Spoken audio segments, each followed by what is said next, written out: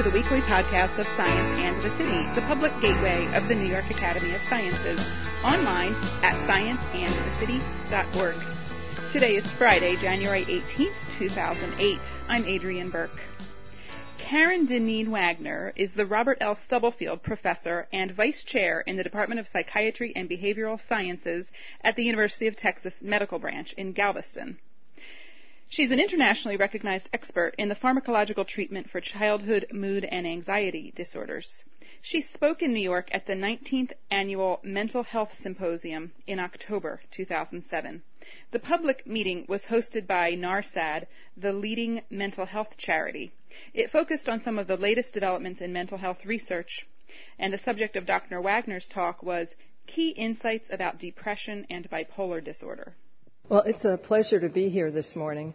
And what I'll be doing first is talking with you about depression and some of the issues related to treatment of depression, particularly antidepressants that you may have read about some in the newspapers, and then moving on to bipolar disorder and what some of the issues are that we're facing with this particular disorder in children and adolescents. In terms of financial disclosure, I receive funding for research from the National Institute of Mental Health, and I'm a consultant or on advisory boards to industry. And then in terms of depression, all of the medications that I'll be discussing in this presentation are off-label for the use in children and adolescents, with the exception of fluoxetine.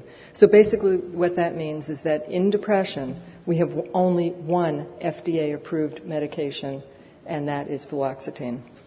Well, this was a 12-year-old boy, and what he said during an evaluation is, I feel like I was never meant to be put on this earth.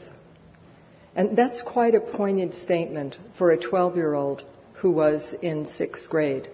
He was suffering from major depression and really felt that there was nothing for him in the world that was good anymore or that he wanted to be around. And somehow he just didn't belong. He certainly had some suicidal ideation, among other symptoms. Well, how do we diagnose depression in children and adolescents? We use the same diagnostic criteria that we use for adults. And so that is one of the disorders in particular where we've established what the diagnostic criteria are in even young children. Same criteria as adults. Now, in terms of the mood state, sometimes children, teenagers who have depression are irritable, extremely irritable, above and beyond the irritability that you might see with your typical teenager. It's possible they won't show dysphoric mood, but it could be an irritable mood. They have diminished interest in activities. You'll find children who don't want to be in any after-school activities, who drop out of many things. They may even say, well, no one participates in activities. And that's, probably not the case. Most kids do participate in something. Weight changes, decreased appetite, sleep problems. A lot of difficulty falling asleep at night. Declining school grades because of low concentration. Fatigue, and then the feeling of worthlessness or guilt. I remember one 7-year-old boy who said that he didn't think, he was actually convinced that no one would ever love him in his whole life. And for a 7-year-old to make that kind of statement, he was very, very depressed. And then you also have the issue of suicidality. And this is where it gets complicated, because as you've heard, there is concern about antidepressants and potential suicidality. I'm sure you've seen that a lot in the past couple of years. But the thing that is important to remember is that suicidality is a part of the illness of depression. And a question that's important is, how many children that are diagnosed with depression will attempt suicide or kill themselves? Is this really a serious disorder in children? And the answer to the latter is that it is a very serious disorder in children.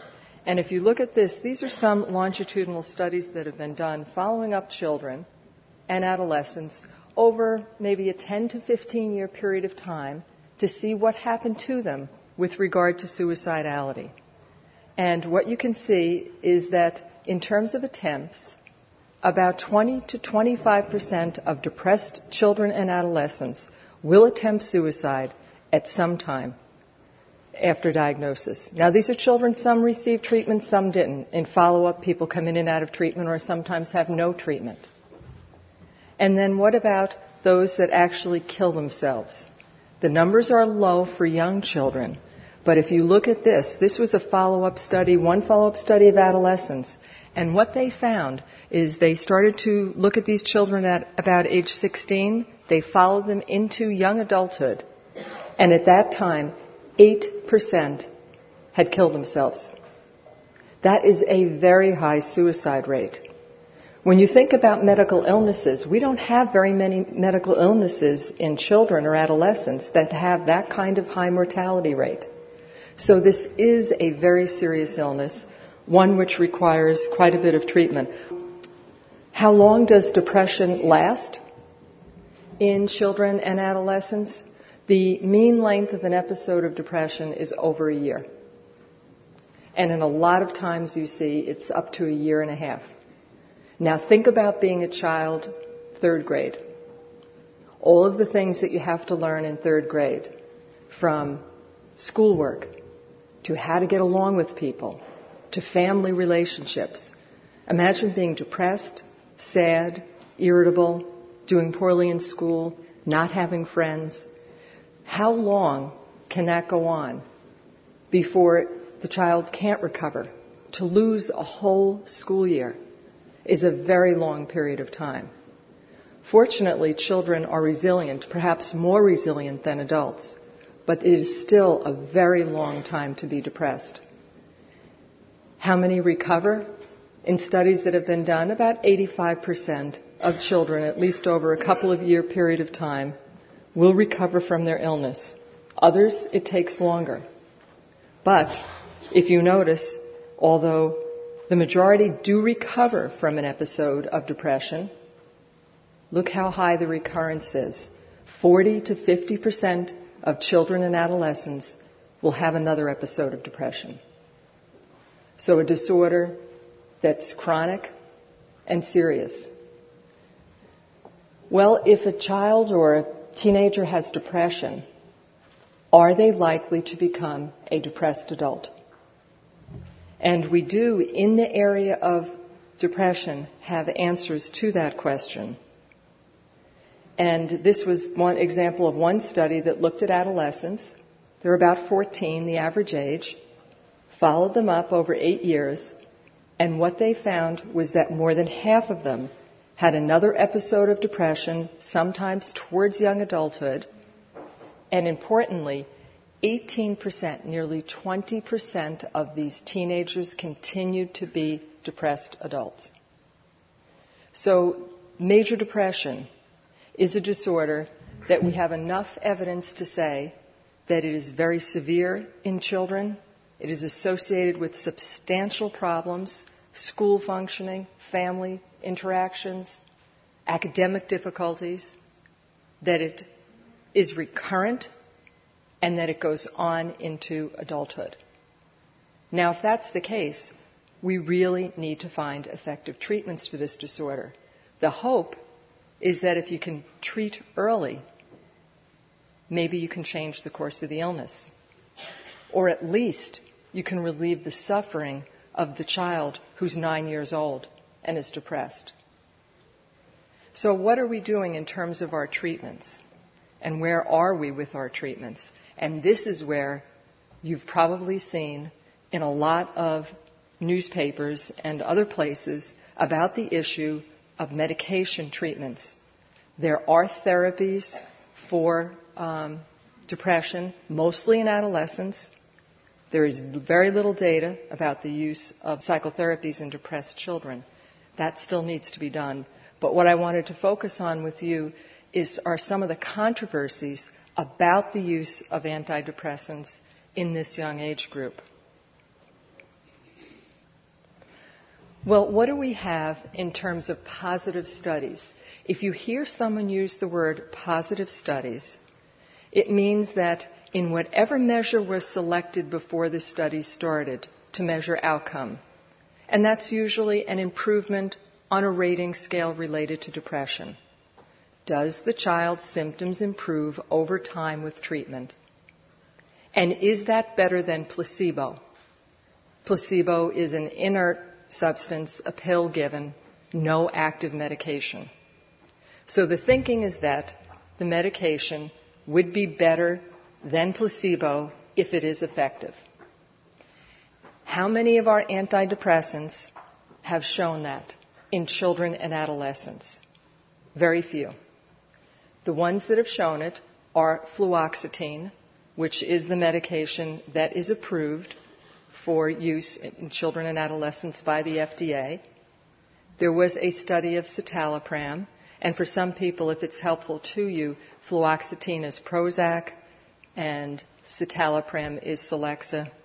And then there was another medication, sertraline, which is Zoloft, that in 2 studies that were pooled prior to the results being known, that was the study design, it was positive. So the medication was more effective than placebo. So those are the medications where we have some evidence of the studies being positive. But what I wanted to show you is something that is plaguing our field, and it may be related to the design of the studies, which is why we're getting some of these negative results and why some of the other medications don't look effective in children and adolescents. Let me give you an example of this.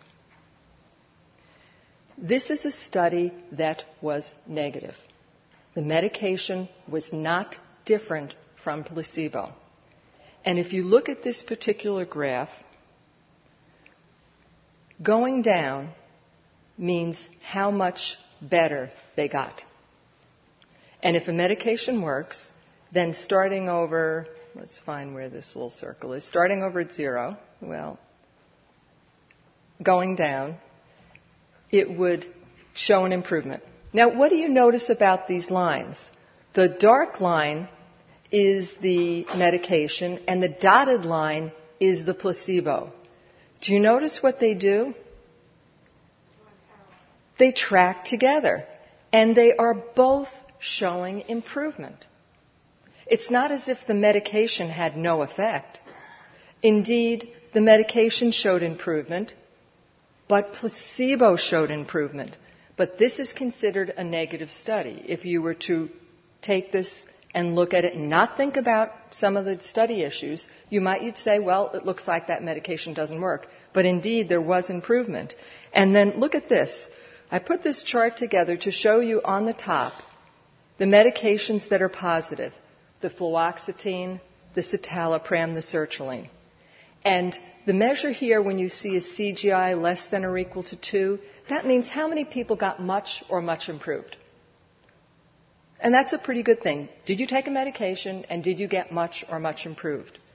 Well, if you look at the medications that are positive, what do you say, anywhere between 50, 60% response rate, about 50, 60% of children and adolescents got better.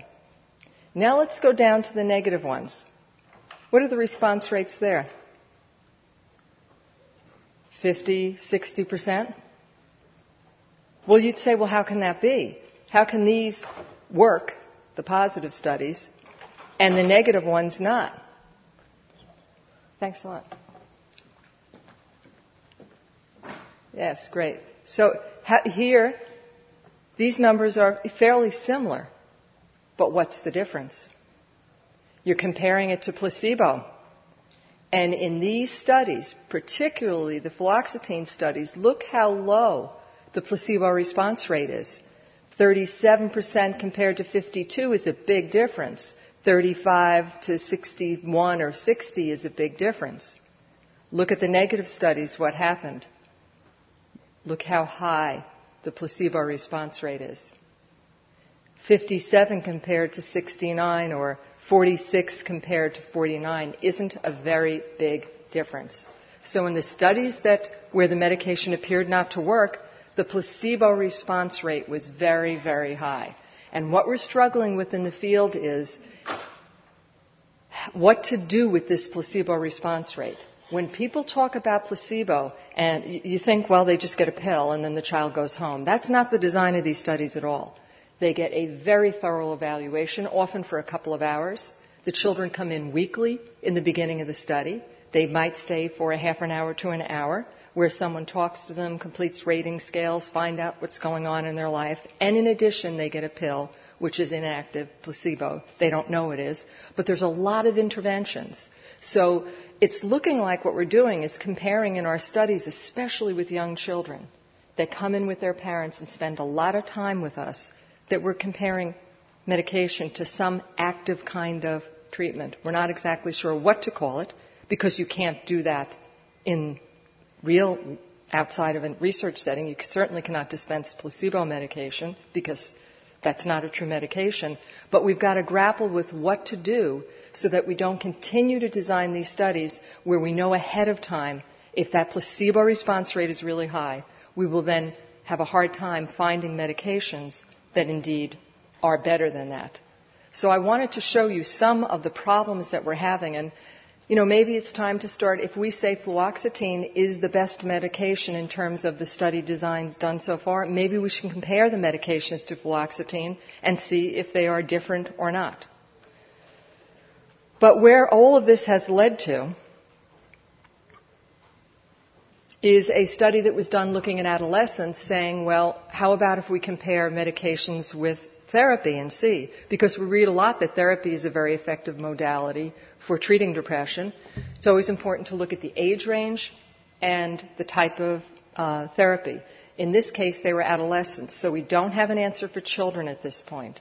But with adolescents, they were randomized to either fluoxetine or therapy, cognitive behavior therapy, or a combination of both, or placebo, to see which worked and was the most effective. And if you just look at much or very much improved, the findings were that adding fluoxetine and cognitive behavior therapy, about 71% in that group improved. If we look at fluoxetine alone, 61%, and both of these beat placebo, but the therapy didn't. There was no difference between placebo and the cognitive behavior therapy alone. So on the basis of this study, one could argue that combined treatment may be most effective, and that next down, if you were to use this study design, would be medication alone for those that have moderate to severe depression.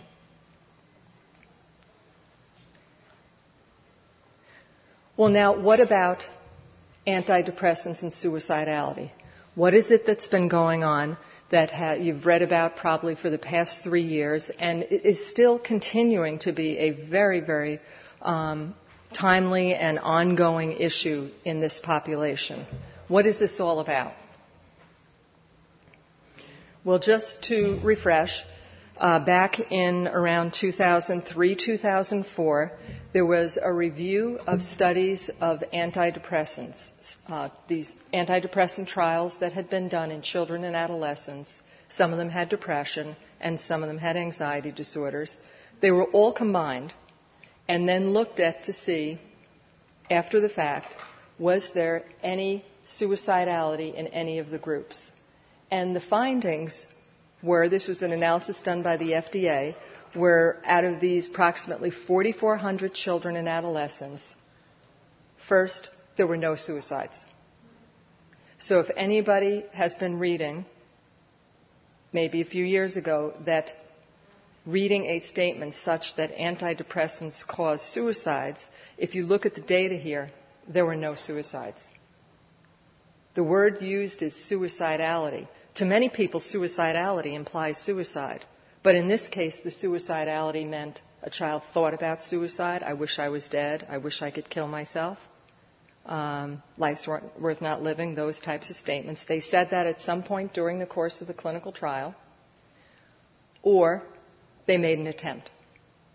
And if you look at the groups, there were 54 suicide attempts or ideation on medication and 24 on placebo.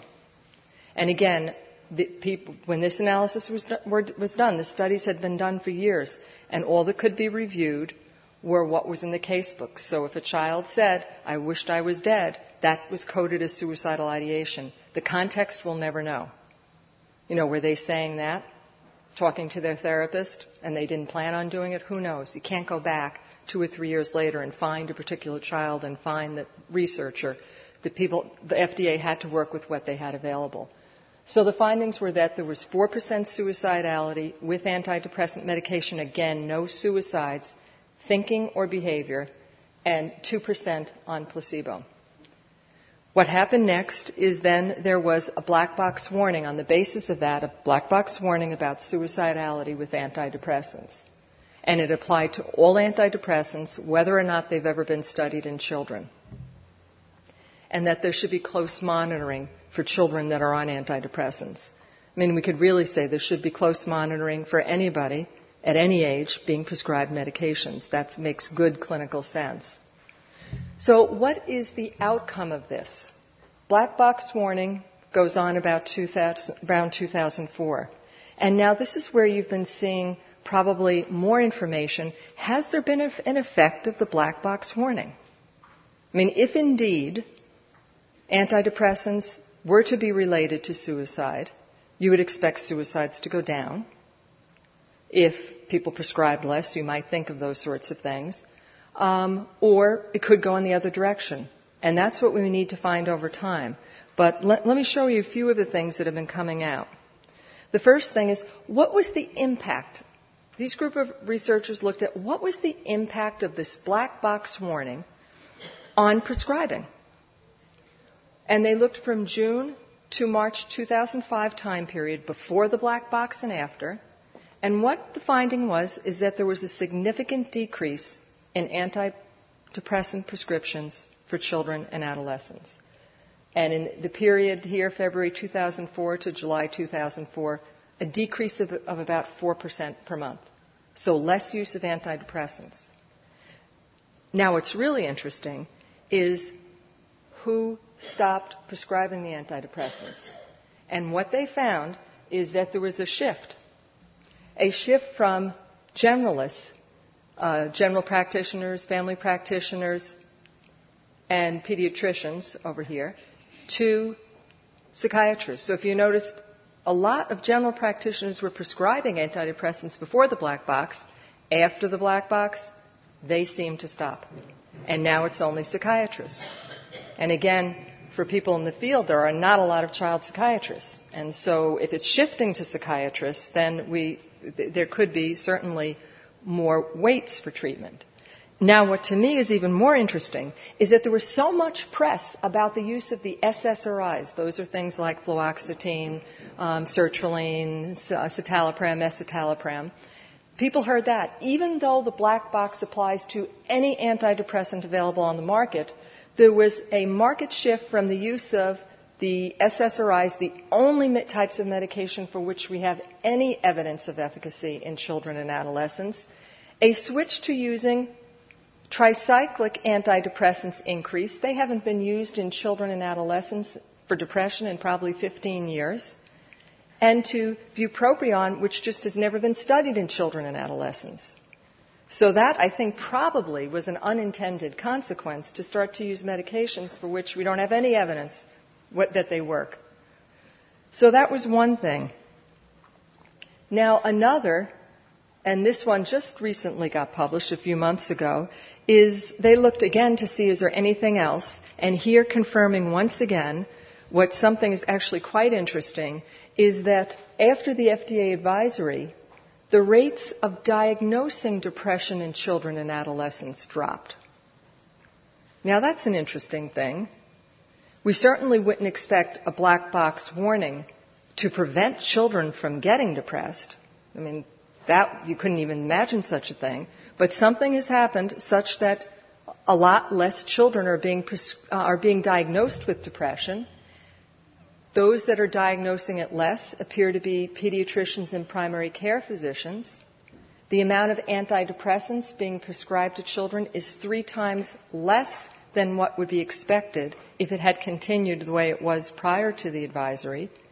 And most worrisome, I think, is that there is no increase in alternative treatments.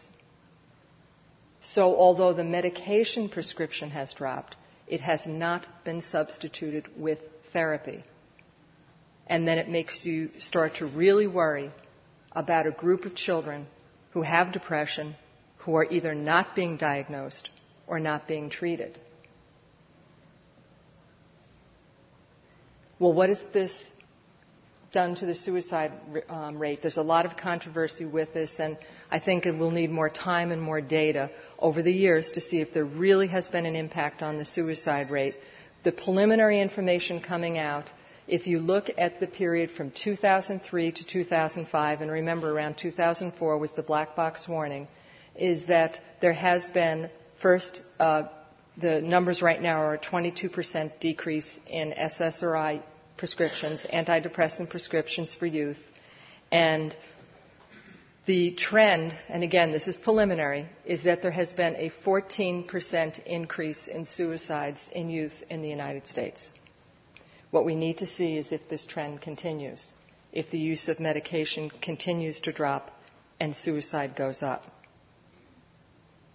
The CDC has been monitoring this carefully, and look at something that's really interesting. From 1990 to 2003, there was a steady decline in the suicide rate in youth. 28% decline in that period of time. From 2003 to 2004, for the first time in over 10 years, an 8% increase in suicide rate in youth. Where is this occurring? Females, interestingly.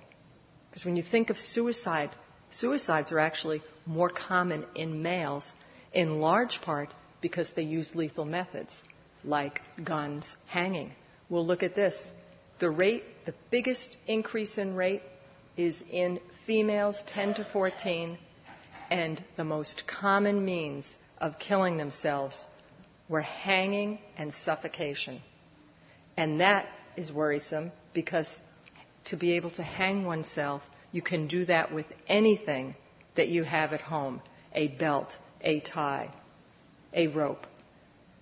With weapons, we always tell parents of children who are depressed, make sure there are no guns available in the house. But this is really worrisome, a new means, something that hadn't been seen before for suicidality in adolescents.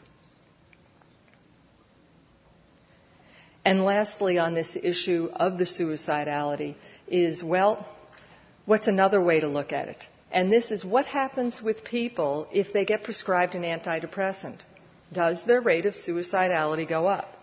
And this was just reported looking at antidepressants if a primary care physician prescribes them, if a psychiatrist does, or if you get therapy. -1 is the amount of suicidality before treatment. You can see it's quite high. People come into treatment when they're really ill. Notice no matter what you get, suicidality goes down. Antidepressants, suicidality goes down. Antidepressants, suicidality goes down. Psychotherapy, suicidality goes down. So with all of this then, there has been some discussion of what to do and what the implications are about the black box warning. I mean, we always want to be conservative with this issue, if there's a chance of anything, to warn parents. But we have to make sure that the warnings don't frighten people from treatment, in that depression in and of itself can be a lethal illness in children, and that they need to be diagnosed and that they need treatment. So our treatments then, serious illness, we have to think about something to do about this placebo response rate. Maybe we need to compare one effective medication to another to see if there are other medications beyond one FDA-approved medication for treating this disorder in children, and that this issue of suicidality and antidepressants really needs a lot more studies so that we don't continue to have what is a very concerning trend of decreased diagnosis in children and decreased treatment, which certainly will lead to more suffering in this age group and the possibility of more lethal events from an untreated illness. So that's where we are with depression. And what I wanted to do was to just switch over briefly in the theme of mood disorders to mention to you about some of the interesting and new things with bipolar illness. Now, this is something that has caught much of the public's attention. There have even been issues with bipolar disorder. I think there was recently 60 Minutes discussed bipolar disorder in children and adolescents. When does it begin? I think when I was in training, I was told that bipolar disorder begins in the late 20s or early 30s. So if someone tells you that's when bipolar disorder begins, well then, if you saw a child, you wouldn't even think of bipolar disorder because they're too young. They're not in their late 30s, so they can't have it. So if you have that mindset, you'll never see it. But guess what's been happening?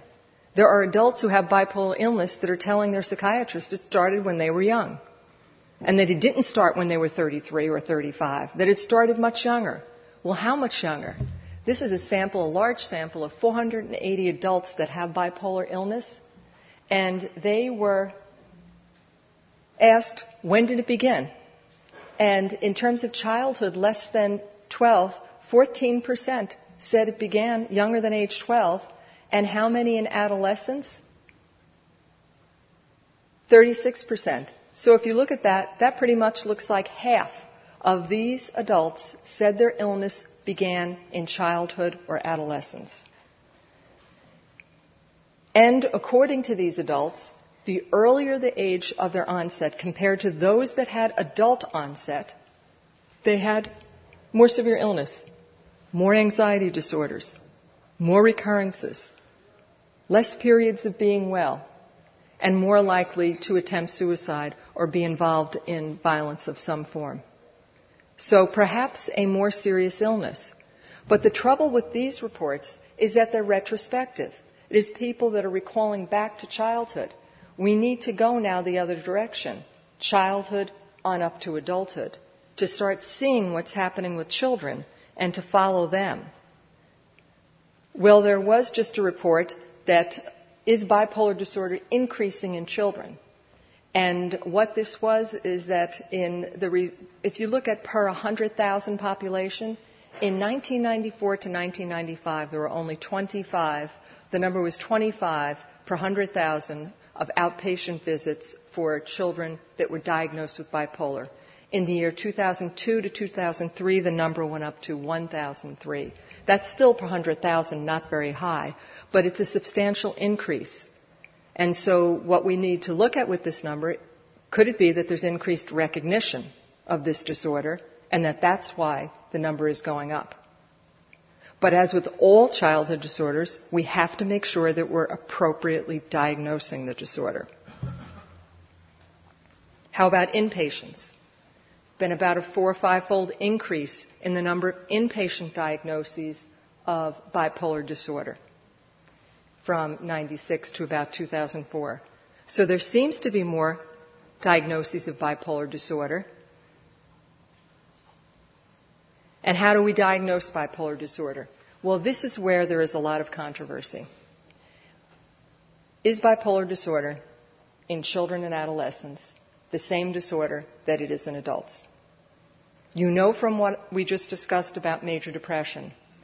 Depression in children is the same as depression in adults and in adolescents. But is what we're seeing in young children the same thing as what it is with adults? There certainly are a group of children, and people, I'm giving you this as an example of one researcher saying maybe there are different types of bipolar disorder. Maybe it's not just one kind of bipolar disorder. Maybe this very narrow type and a very broad type.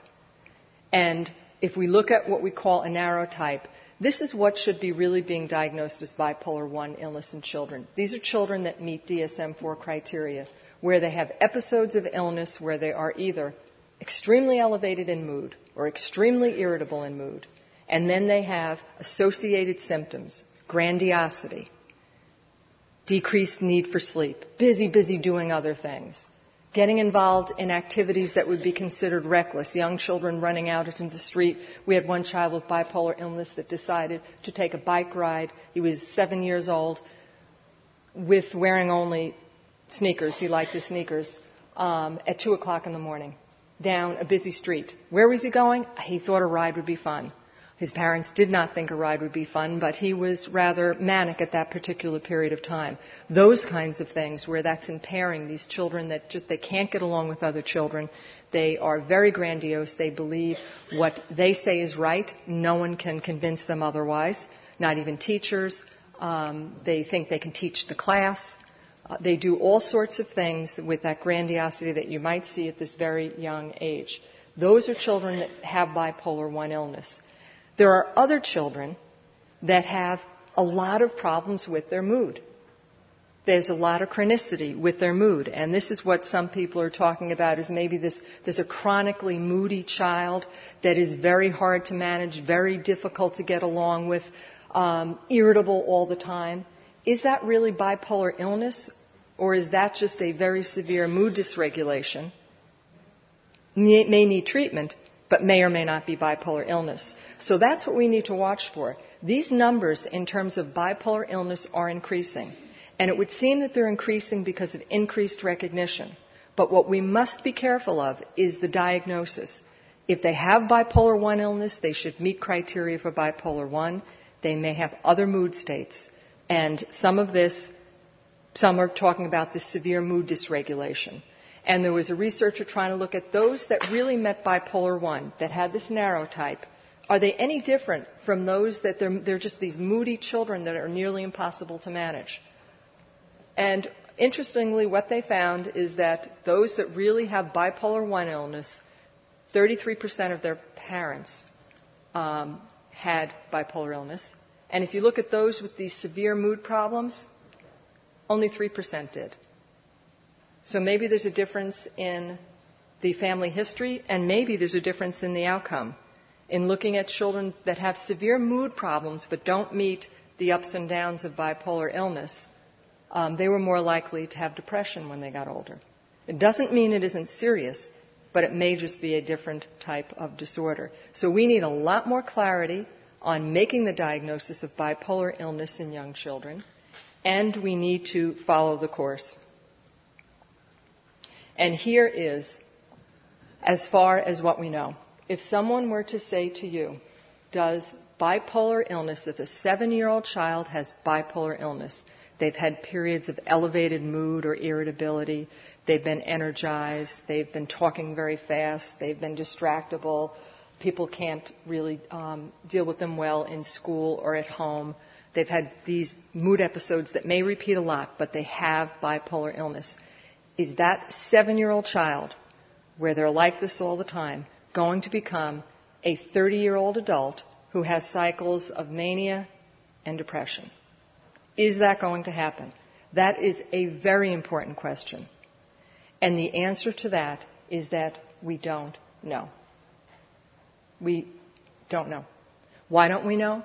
Because there has not been, to date, a long-term follow-up study of these children that have been diagnosed at a young age.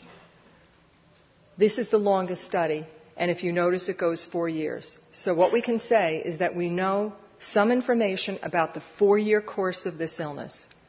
And it is of concern that, well, I guess the good part is that over this 4-year period of time, about 87, so maybe 90% of children recovered from their episode of illness. That's good. It takes a long time, but that's good. The worst part, though, is that of those that recovered, 64% of them had another episode of illness. So it's looking like it's a chronic illness, but we can't say. This is only 4 years. These children that were diagnosed in this particular sample were those that had very, very rigid and strict criteria for bipolar illness. They had to be manic. They had to have an elevated mood and be grandiose and have a lot of other symptoms in order to get in. So what we need to look at is, over time, those children that have mood problems, severe mood problems, that meet DSM-4 bipolar criteria and see what happens to them, and compare those to those that just have a lot of mood problems but not fulfilling criteria, and see if there's difference. We also have a sample of children that we're looking at that are being treated for bipolar illness at a very young age. In our group, there's 4 or 5 sites across the country doing this. We have children as young as 6 years old that are in this study, and we're treating them to see which medication works best. And our hope over time, we're pursuing our grant funding for this. Our hope is that what we'd like to do is to see if treating early makes a difference in the course of the illness.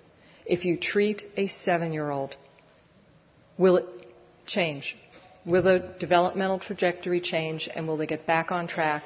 Or do you just treat a particular episode and it doesn't have an impact in the long term? Our hope is that early treatment will impact in the long term, but at this point, we don't know that yet.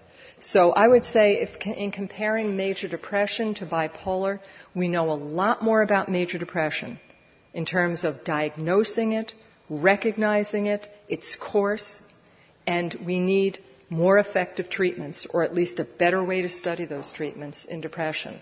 What we need in bipolar illness is a much better understanding of the presentation, the clinical presentation of that disorder in very young children, 4, 5, 6-year-olds, and we need to know whether that presentation becomes our typical up and down mania depression of an adult, and if so, how should we treat it effectively? To find out about all that's happening at the intersection of science and culture, visit our website at scienceandthecity.org.